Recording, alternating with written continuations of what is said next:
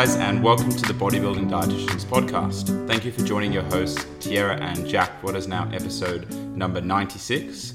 Before we get stuck into this episode, we just wanted to remind you guys that if you do enjoy these episodes, please remember to repost them onto your social media.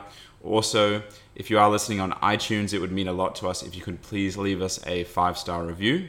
And if you are interested in our coaching services, you can head over to our website just by searching the Bodybuilding Dietitians on Google.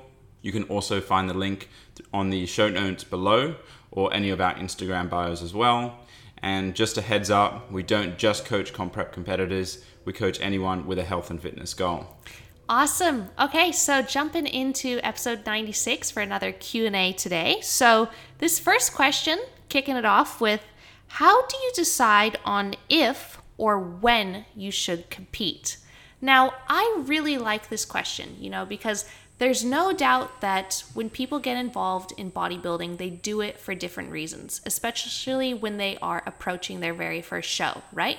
And I feel as though there's probably two main crowds. There's those that compete more for the experience, and then there's more those that compete to actually be competitive, right? And make the absolute most of the experience. And I think that the way that we're probably going to approach this is from the latter, right? Because we absolutely love our sport, right? We live and breathe bodybuilding. This is just what we do. And, I have so much respect for the sport that I'm always going to come from it from a place of, if you want to compete, right? I think that it is in your best interest to make the most of it and truly be competitive, right? That means starting off with a very healthy relationship with your body, healthy relationship with food, a great relationship with training, a great starting body composition in a really good headspace so that, you can really make the most of your competitive journey and that journey to stage to truly just bring your best. So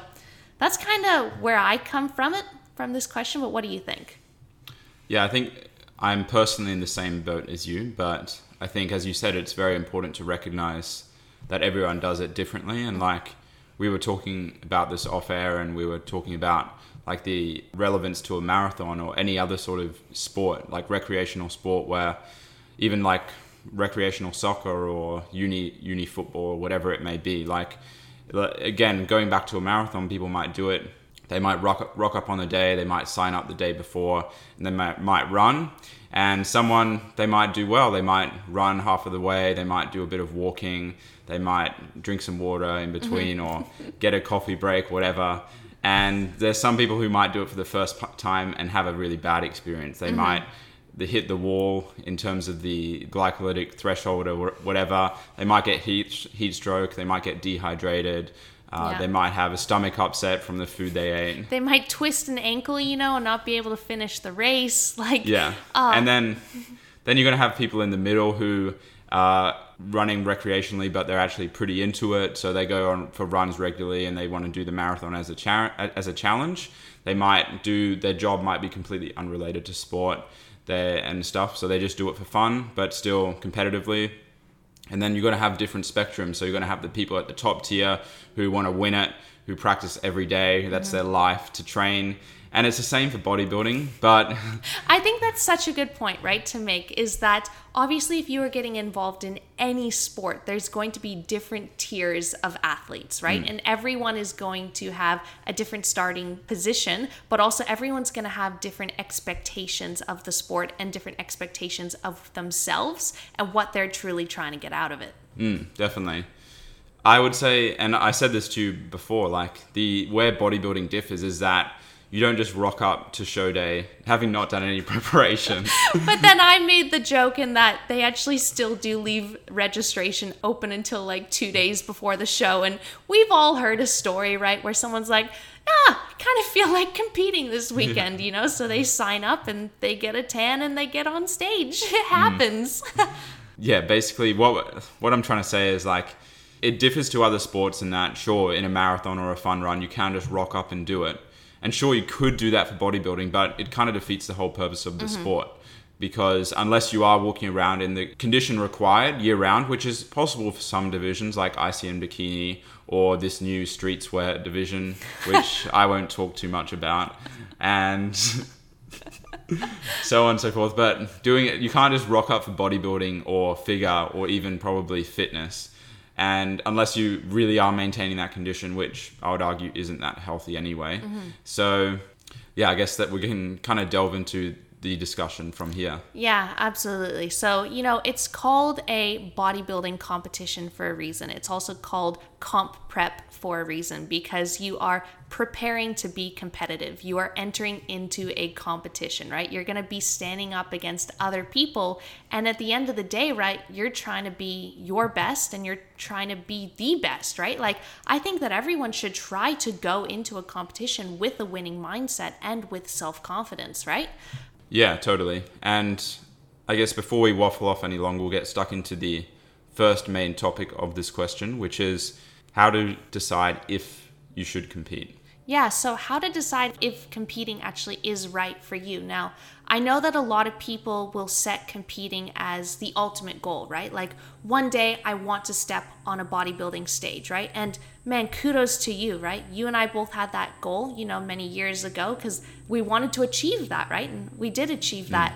And I think it's so wonderful to set that goal, but I think that you also have to tick a few boxes first before you can actually fully commit to that goal. Like, I don't think that you should necessarily set the goal of, I want to get onto a bodybuilding stage, right? If you don't already have a healthy relationship with food, if you don't already have a healthy relationship with your body, if you aren't already regularly exercising and going to the gym, right? I think that it is really, really important to actually nail some fundamentals and actually demonstrate to yourself that, man, I actually love this lifestyle. This is actually something that I genuinely love to do. It makes me feel really good. It makes me feel really empowered, right? I love the frame of mind that I'm in, because I don't think that you should just compete to be motivated. I don't think that you should just compete to be disciplined or be adherent. Like, I would argue that you should already be motivated, you should already be disciplined, and you should already be adherent before you enter into a competition, right? And as well, in terms of changing your body composition, like, yes, of course, there's no denying we all love what we look like when we get, stage lean. It's very exciting, It's really freaking cool, right? To see your body and really see all of your hard work unveil. It's amazing. There's no denying that. And there's no denying that self-confidence comes with it, of course, right? Like, you and I, we probably do feel more confident taking photos when we're like, lean shredded beans compared to, when we're eating rest day roasts in the improvement season.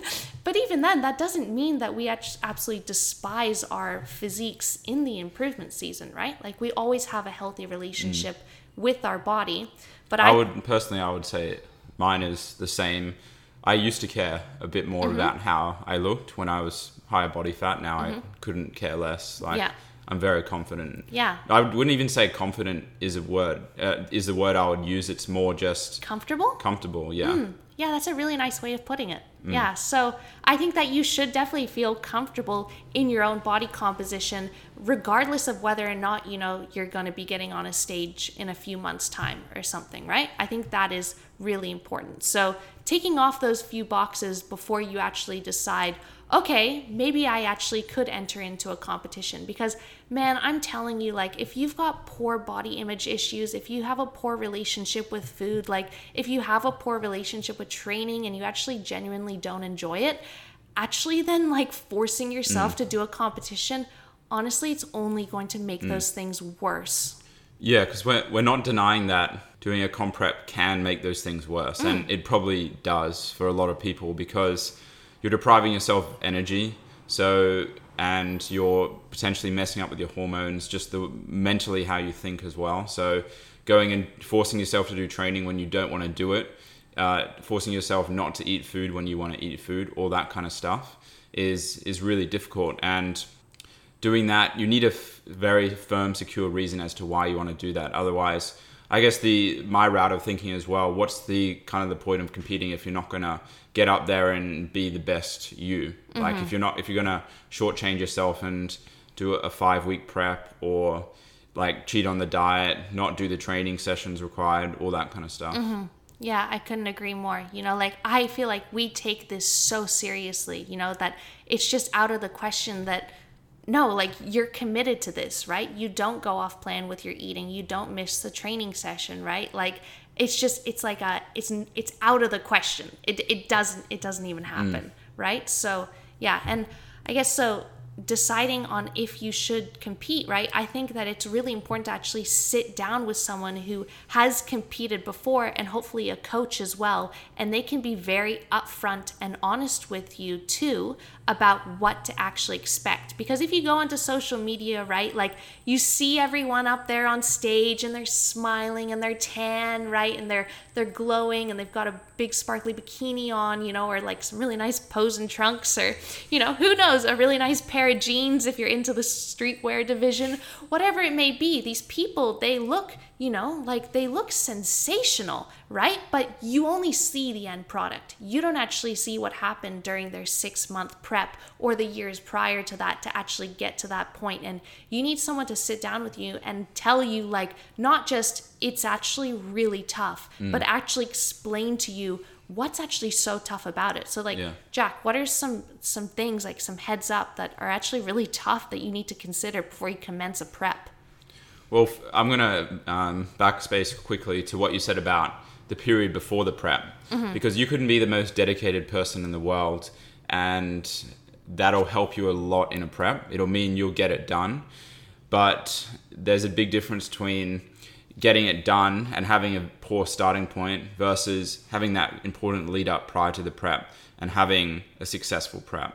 So if someone comes to us, like right now, we're 21 weeks out from season A right now. More than likely, if someone comes up to us right now, even though we know they're very dedicated, it's unlikely we're going to say yes to a prep for season A. Yeah. So, yeah, of course, you know, but that's the thing that, like, yes, you want to take on more clients, right? But also you don't want to be so client hungry that you're actually willing to sacrifice people's experience of their first competition prep, because that matters a lot, right? Like someone's very first experience of actually competing is pretty heavily going to dictate their attitude towards competing for the rest of their life, and actually their desire of whether or not they actually want to do it again. You know, so I take so much pride in actually my first time competitors ensuring that they have a very good experience, right? Like that matters so much to me because, you know, I love this sport and I want other people to love this sport too. And I want them to see the good side of it, right? Like, yes, there's no denying that it's tough. There's no denying that people need to knuckle down and diet right and expend a lot of energy and stuff like that. But there's definitely multiple ways to do it. But absolutely, you know, even these past few weeks, I have had client inquiries with people saying like, I would like to do season A next year, you know, and I get them to send through pictures of themselves, body composition wise and stuff like, and yeah, even if we knuckle down and, you know, in the next 20 weeks, like we did lose 10 kilograms or something, like, yeah, it's doable, but man, I'm not willing to put myself in that position. Like, I will say no. And I think you should respect a coach so much if a coach says, no, like, no, let's actually aim for a later date so you can truly bring your best and truly be competitive. If you go to a coach 8 weeks out, right, and they know in their heart, they're like, this person is going to step on stage and they're not going to be in the best shape, right? We're going to have to dig like crazy and they're still not going to be lean enough. I am going to sacrifice their health markers, right? Like, man, I could never do that to someone. And that's something that I wanted to kind of discuss as well, is that obviously we're called the bodybuilding dietitians, but it's not like we've been coaching for about 1.5 years now. We've had a decent amount of competitors, but definitely not a lot. Like we don't have a full team every season of like 5 to 10 people. And I think we can attribute a lot of that to not as soon as someone inquires with us for comp prep, we go, okay, you're competing next season, let's do it. If they're not in an optimal position, like energy availability wise, if they're not training correctly, all that kind of stuff, we're not just going to let them continue training in an inoptimal environment or not eating, like starting prep in a very poor situation with food. So that's why we take them through extended off seasons and kind of explain to them. I'm definitely a big person in giving my clients options. I always, like, for example, are we going to track macros? Are we going to go for a different route, like a revised meal plan, whatever it may be? And I give them that option with competing as well. Like, do you want to compete now? You're probably going to have to drop food a lot lower. You're going to be probably hungrier. Training might suffer more versus competing in a year's time when your energy availability will be high. You'll have more muscle mass. The end product will probably be more competitive, all that kind of stuff. And it all depends on their goals. If someone has the goal to compete competitively versus someone who who enjoys the fitness lifestyle and wants to get up on stage but doesn't really have any aspirations for like a pro card or anything, they're two different things. Yeah, that's such a good point, and that's the reason why, like, we take so much pride in our work and we truly care about, people's journeys, people's experiences, most importantly, people's health, right? And I would argue that every competitor that we have put up on stage has been top quality, because we've ensured that they are reaching the standard that it's required for them for that category. We're taking care of their health in the best possible way. And we're always taking them, through improvement season, pre-preps, right? Through that prep. And that's just so important to us. So that's why we've been coaching for only a year and a half. And that's why I've actually got a lot more clients competing next year in 2021 when they signed up with me in 2019 or even 2022, right? Because bodybuilding, it's a long game, right? It's a really long game. And again, as a coach, like, your clients are your work, right? You really are showcasing your work through your clients by actually putting physiques up on stage that are a top standard, right? So that's the thing. Like, first of all, like, I'm just not willing to sacrifice an individual's health just to drop a bunch of weight, get a tan, get in a bikini, and get on stage and smile. Like, I'm always going to be honest with people and say, no, like, let's give this more time, COVID was obviously an exception because we used to always be able to say, the stage will always be there, right? But man, maybe not in 2020, but hopefully in 2021 and all years to follow. Let's hope we don't go through another pandemic. But, really, the stage in the future, it's really always going to be there. There's season A and there's season B here in Australia. In the US, man, they've got shows like every freaking weekend, okay? So, like, if you're not quite ready yet, then pick a later date. You're only going to be better, right? And you should really, really respect a coach if they are upfront and honest with you from the start and say, no, like, let's do next season, right? Yeah. You're going to have a much more enjoyable time. You're going to have a much better prep. And on that note, if you know you're holding a decent amount of body fat and you know the leanness required and a coach says, yep, let's get started tomorrow, then you have to question that a little bit, or at least get a second opinion about how much realistically you're going to have to lose. Because what if you have to lose 20 kilos? Yeah. And that's what I actually explain to people. If someone sends me through their progress photos, through email, and they're like, I know we're about 20 weeks out right now, but I predict that, they have 15 kilograms to lose. I'll tell them, like, our rate of loss would be between 0.5 to 1% of your body weight per week, right? In order to maximally retain your muscle mass and maintain your health and your energy availability. Given that we have 15 kilograms to lose, even if we lost it 1% of your body weight per week, we still probably wouldn't even reach the end mark. And also you have to take into considerations that weight plateaus are very normal. Also, if you're chronically dieting and dieting every day of the week for weeks and months on end, you're not giving yourself any time to actually implement diet breaks, implement refeeds, implement practice peak weeks. So again, like, you don't need to rush it, this is a big deal. I respect this sport so much. And man, like, it's not like a marathon, it's not like, I want to try it, see how I go. Because again, if you've never run and then you go and try to run 42 kilometers, you probably will, twist your ankle, have to stop halfway, get heat stroke, have a terrible experience, and then tell everyone, like, marathons suck, man. Never do one. They're terrible. That's kind of my opinion of marathons anyway. Yeah. But I guess, sum it up, right? Get a coach early so that you can get a solid starting body composition, hopefully build that through an improvement season, and then be able to go through that pre-prep phase and then a solid prep phase. Really give yourself time to plan ahead and work alongside a coach so that you can develop a relationship together, of course, in a partnership, but so that they can really get to know your body, right? It's really difficult if you come to a coach 20 weeks out from a show, and even if you have an exceptional starting body composition, and of course that happens, right? Finances are to take into account here. Like, coaching isn't cheap. So it makes sense if someone's like, okay, I'll take the reins during my improvement season, but like... Well, that's where you have a single consult and then maybe do that every 1 or 2 months. Yeah. And I think that's much preferable than being in the dark. Then you can come to a coach for prep. Yeah. That's how I would structure it. Yeah, because it's putting a lot of pressure on the coach, right? If it's 20 weeks out and there's a clock ticking and they don't actually really know anything about your body, how you actually respond to certain protocols and stuff, man, it's pushing the limits, So, yeah. So, I would, to sum it up, as Tiara was trying to do, if you should prep, I would say from a very good position, fitness-wise, mindset-wise, and personally, I think it should be that next step. So, if you're at the bottom of a ladder, you don't just jump to the top. You have to walk up the ladder. And I guess competing is that final rung of the ladder. So it would be with the foundation of everything else. Imagine like rock climbing, when you get to the top of the wall and you get to ding the bell, right? But you still got to climb all the rocks, man.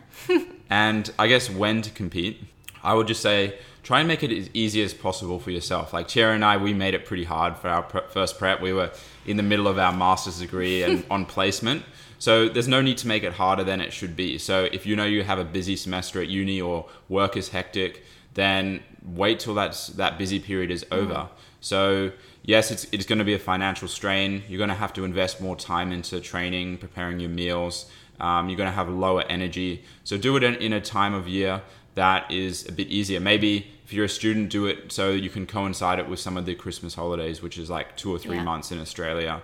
Or same deal as if you're working, if you can take any leave. Because like at the end of the day, sure, it's hard, but you don't want to make it harder. And that's a big difference between our prep this time and last time. We have the luxury of working from home, which does make things a lot less stressful, and it's going to bring a better result because of that. Oh, absolutely. That's such a good point, Like, man, just planning ahead for these things. And there's no doubt, we all live a life, right? There's always going to be a social event here or there. But, like, do try to look ahead on your calendar. And remember, it's quite a few months, right? It's not weeks. It's like the next 5 or 6 months. Like, how many weddings do you have coming up? How many family events and work trips and all of these different things do you have coming up?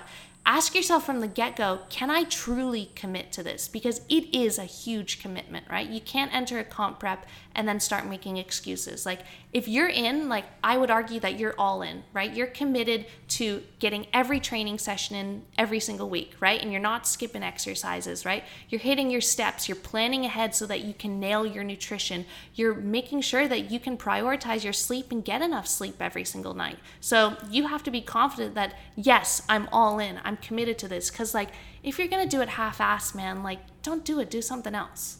Yeah. There's lots of other fitness endeavors. Yes. You could go kayaking on the Brisbane River if you want. Yeah, go kayaking. You don't have to show up at Chandler and, like, get on stage in trunks. Like, yeah. Let's move on to the next question. All right. Hopefully that answers it. Okay, so this next question says, do you always opt for a recovery diet, or are there ever cases where you would actually do a reverse diet? Cool. This is a good question, and we can relate it to a few different things like competing and non-competing. I'm going to quickly sum up probably when I wouldn't reverse diet, or when I would versus wouldn't reverse diet for a non-competitor. Basically, I wouldn't do a recovery diet at all for a non-competitor. Or I won't blanket statement that. I'll say most of the time I wouldn't. And the reason why is because most people who diet normally, they just don't get lean enough to warrant a recovery diet. A recovery diet being you gain a fairly decent amount of weight back quite quickly in the first month or two post diet. Yeah, so it's around 5 to 10% of your stage weight within the first 4 to 8 weeks post-show. And I would say, if I just have to very subjectively say when I think a recovery diet would be more appropriate is if you get below 10% body fat, and is it if you start getting some disruption hormonally. So if you, I don't know, get sluggish during the day, if you lose libido, all that kind of stuff. Well, yeah, if your blood tests are coming back that you have low testosterone, assuming low you estrogen. take blood tests, which in Australia, I would encourage people who are competing to do that. Mm-hmm. So that's kind of when we would do it for someone who is a non-competitor.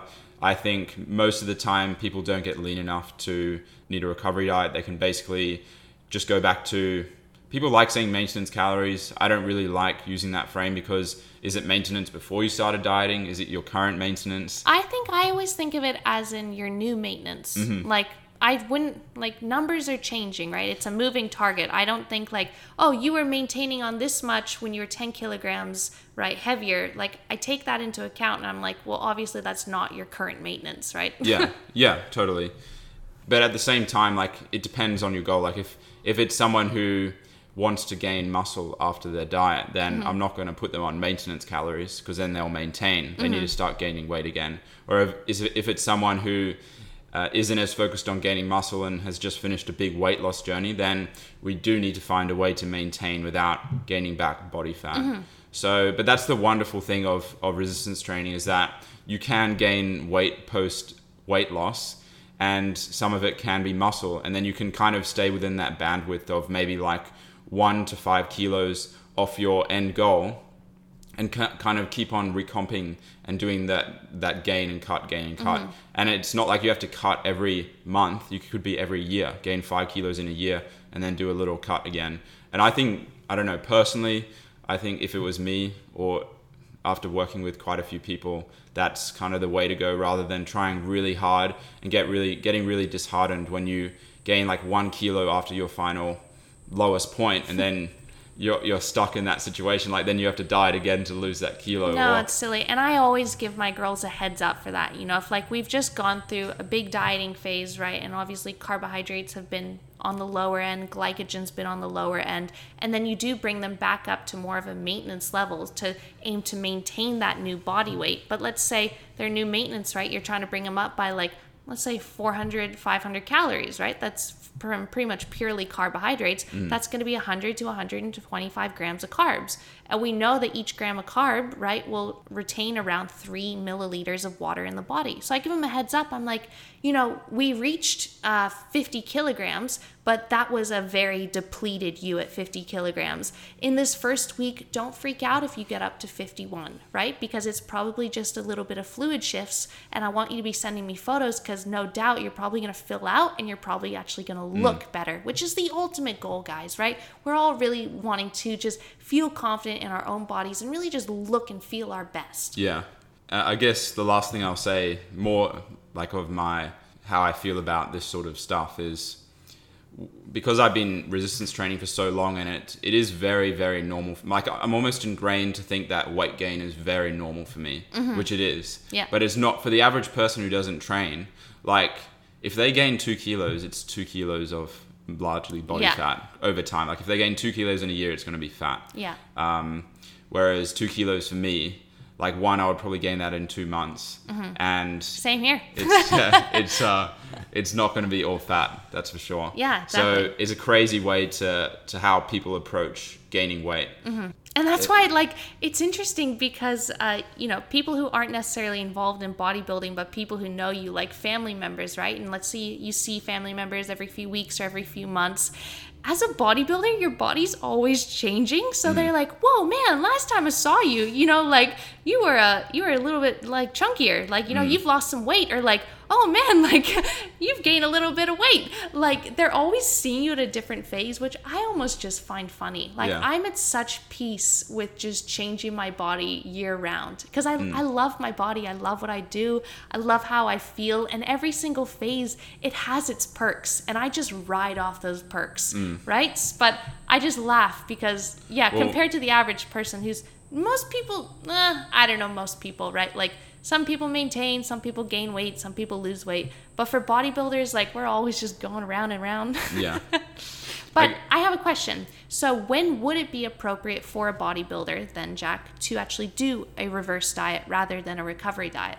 So I know you want to talk about a specific point, so I'll address the other point quickly, which you probably don't know what it is. Oh, okay. So I would say a reverse diet is maybe more appropriate, maybe after a mini cut, when you want to get back to gaining weight quickly, but you at the same time you don't want to gain weight as aggressively as a recovery diet. So you might, just like a reverse diet, you would probably jump up to maintenance straight away, and then you would drip feed enough calories to then gain the requisite amount required. So the traditional reverse diet is very, very, very slow, unnecessarily slow. And the thing is that with a traditional reverse diet, like, you're still dieting, right? Like, when we use the term maintenance calories, right, we mean at whatever body composition you are right now, the amount of calories that you require to maintain that specific body composition, right? People are like, you would bump someone right back up to maintenance? And I'm like, yeah, that's right. The next morning you'd be the same weight. You'd be the same friggin' person, man. You might have gained some fluid due to carbohydrates, but... Yeah, so think about terminology here. So if someone's like, man, I went right back up to maintenance, I gained 3 kilograms. I'm like, sorry, dude, you weren't at maintenance. But that's why I said mini cut, because mini cut, you won't be dieting once you go back to maintenance. Whereas in a reverse diet, after you've done a show, you're still going to be in that very depleted state, hormonally, mentally as well. So I'll let you take over when you might use a reverse diet in a prep. Yeah, so I guess the appropriate way to use a reverse diet in a prep is if you got ready early, right? You ticked that box. You're like, man, I'm ready, and for example, let's say that you had quite a few shows lined up, which I definitely encourage, man. Like, if you're going through a comp prep, make the most of it. Like, hopefully if it is up to you and you can financially afford it, of course, and the timing works out and stuff, like, try to do more than one show. Make the most of it. That's one of those things where it comes down to the first question. You need to prepare. Yeah. So you need to expect to be able to do 2 or 3 shows and have the time frame to do that. Yeah, absolutely. So I guess the goal would be either to be obviously ready by your first show. Definitely, that's definitely, tick that box. So definitely be ready by your first show. But, even some competitors, like I know Brandon Kempter is a huge fan of really getting people ready early, and they're ready before their first show. And then you can start reversing into the show. So, for example, imagine that you achieved your staged look either by your first show or 2 weeks out from your very first show, and you've still got more shows ahead. The way that you would reverse is you wouldn't necessarily bring someone obviously right back up to maintenance. But like you said, you start trickling in calories so that over time they can start eating more, across those weeks leading up, which is only just going to make them feel so much better. Like when you're at the depths of prep, right? And your coach gives you like an extra 50 grams of carbs per day, you're like, oh man, this is nice. And the little things make a difference. And it works especially well for people with adaptive metabolism. So like you will give them more food and they might even lose weight due to that compensatory effect. Like they'll move more, or they'll stay the same weight. And that's like the perfect situation where you bump their low days up by 50 grams of carbs and their weight doesn't change. 50 grams of carbs is a lot in that stage of prep. Yeah, it is, man. Like that's an extra bowl of oats. So that would be a wonderful position where at the same time, you're probably not going to feel that much different, but it will be nice to still eat more food, and it prepares you nicely for finishing prep as well. And it's just motivating too, because one, you have a little bit more energy, but also extra carbohydrates. And again, when we're reversing, right, or we're bumping someone's food up, you don't really tinker around with protein and fats too much. Like calories predominantly will come from carbs because we know that they're the main energy source that we use during anaerobic work and lifting weights, and they just make you feel your best. They're going to make you the most energetic, but you're going to start to fill out a little bit more. And on days where you are used to just looking flat as a tack in the gym, you're doing shoulder press, you're like, where the hell are my delts? Like, are they just gone? Have I just lost all my muscle, right? Like, you start to fill out again in the gym and you're like, whoa, like these past 8 weeks, I've been looking so flat on this particular training session. Now I'm feeling really good. I'm filling out and can see veins, and that's motivating. Like, you're doing laterals in the mirror and you're like, I never want to stop doing lateral raises. Yeah. And it is a great phenomenon, but it is tough to achieve because That's the thing. You have to work so goddamn hard to get to that point. yeah, because either you have to get ready for your first show early, or in our case for season A, we're going to have like potentially 6 weeks, is it, between our first and last show? Yeah, or even more for me because I'm doing IFBB. So Yeah, that's true. it's been So like 3 months of competing. Yeah, bring it on. I think we'll both be ready for our first show, which Yeah. means Oh, again, it's out of the question. Yeah. Like we are going to be ready. It's not even it's not a even a question. question. Yeah, I mean, we've done too much planning not to be ready. That would have something really messed up would have to happen. But that means that if I get ready for my first show and I think like I might look at the competition and think, could I push a little bit harder, or is it worth pushing a bit harder? Which I don't think. I'm hoping that it's not, because I'm going to be coming with pretty damn good conditioning. So at that point, I could then reverse to the last show, and knowing me and my metabolism should be quite a big difference. Yeah. So you just start tinkering in, like just trickling in more calories, right? And just again, you're feeling better, you're looking better, energy availability is better, the only thing I better would training say- sessions. I would argue that if you have more fuel coming in, better training sessions, especially because, man, near the end of a prep, it's like walking on a tightrope, right? If you don't manage things well, you are definitely at your greatest risk of losing lean tissue because you're so lean, right? Again, if you've worked hard to get to that condition. But if you've got more food coming in and reversing, better training, that's going to provide a much better stimulus and fuel to maintain that lean mass. So you don't kind of just wilt away between shows and just keep dieting too hard. Totally. The only thing I would kind of question you on is the feeling. Like, I think you probably would feel a bit better due to the more food. Yeah. Like that would create maybe more endorphins. It's probably different, it's different between you and I because you get much, much leaner than me, right? You get much leaner than me. And I guess perhaps for me, I'm a very happy and energetic person in general, but I guess And I'm not. no, you're definitely happy, you know what I mean? But one, you get exceptionally to lower levels of body fat than I do. But also I feel our like glutes don't quite look the same. I feel like acutely, like I respond personally so acutely to an influx of energy, right? Like a low day versus a high day for me is like night and day, right? Like low days, I'm still a happy person, but definitely have lower energy. On a high day, I'm bouncing, I'm happy. And like, again, it's motivating. If you're looking better in the gym, if you can pump out more reps with the same weight or go up in weight or something, I love my training and I respond very acutely to that. And I'm like, this is awesome. I feel so good because I'm performing really well. And I can see my hard work, man. I can see my veins and my striations and my muscles are bulging. Like, I made it. So like, it's not necessary. It's more the psychology around it, It's like seeing like someone, remember Jack on show day, someone taking a photo of you, right? And they show it to you, you're like, wow, like I made it. This is actually what I look like today. Yeah, so it's really the psychology, You're like, oh, wow. Yeah. And that psychology can mean a lot at that stage. So Yeah. But chronically, I understand where you're coming from. Like the low energy, it sucks. Yeah. And like that's why again, you're only in that body composition for a short period of time, and that's why you recover from it and you enter into a recovery diet. Yeah. Awesome. Well, I think we've done well for these two questions, and I think because we kind of fleshed those out a lot, we'll probably leave the questions there for today. Yeah, how's that, guys? We used to answer like 10 questions an episode. Now it's just like hella discussions. I think we did get some feedback at the beginning that people preferred the fleshed out stuff. Yeah, it's good. Which is good. Because I guess we're kind of like almost coincidentally just like answering small little questions throughout. Yeah, that's very true. All right, but moving into the last question of the day. So I guess this is our third question of the day. Jack, what did you learn this week? So just quickly, I did a new style of deloading this week where I kept volume similar but lowered intensity. And I found that even just by lowering intensity across the first like one or two big movements, I could then still perform these subsequent exercises at my usual weight, but it would be less effort because I would have so much less fatigue.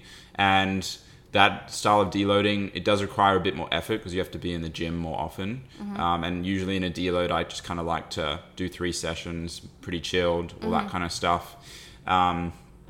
But there's no doubt that this has been better in terms of retaining performance, which is very important throughout this prep. So yeah, that's what I learned, that this style of deloading is going to be more beneficial down the line, and it's probably something I'll continue to implement throughout off seasons now. Yeah, hell, look, all those little things we learned in uni, they really work, eh? Yep. What about you though? What did you learn?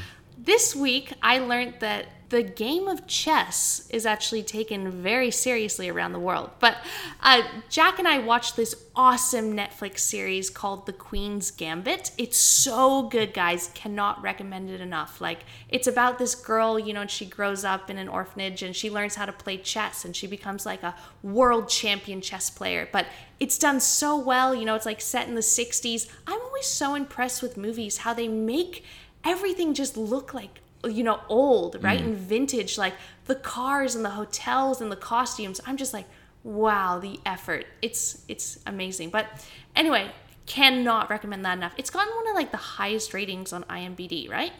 It's gotten very good. Yeah. Yeah, it's like 9.5 or something. Yeah, so The Queen's Gambit on Netflix. Definitely watch that. But I just learned, like, I never really thought that much about chess. I used to play as a kid, like, because I grew up in a family of 6 kids, right? And, like, on long car drives, we actually used to have these little magnetic chess boards. So, like, 2 of us would each play.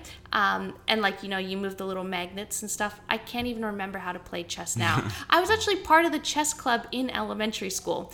But anyway, I didn't realize that people around the world took it so seriously and that people actually watch chess games. Like, there will be 2 people playing chess and there'll be like a crowd around them, like watching the board. And what I thought was really cool is that there is someone behind each player and they've got like a big billboard that looks like a chessboard behind some of them. this is, it's a fiction show, I think. Yeah, so. but I would imagine, we'll have to Google it, you know, but I'd imagine this is how it actually plays out because, you know, the people who are observing the chess game, right, they can't exactly, like, really, they might have to get, like, binoculars and, like, be like, oh, where did they move the knight or something like that. But behind them, they've got this big board and the person is actually moving the chess pieces on the board where the player actually moved them.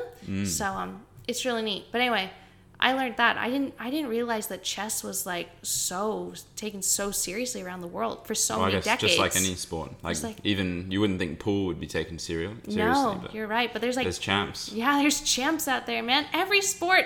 Yep. Crazy. But yeah, watch The Queen's Gambit, guys. It's a very cool show. Yeah. It is, yeah. Yeah, maybe we'll have to... chess is a cool game, like, you know, and obviously it requires so much intelligence. That's something else I learned about it, too, like, just the intellect that goes into that game. Remarkable. Anyway, guys, all right, so if you enjoyed this episode, please remember to take a screenshot, post it to your Instagram stories, tag Jack, tag myself, tag the Bodybuilding Dietitians, and we'll catch you next week. See you guys.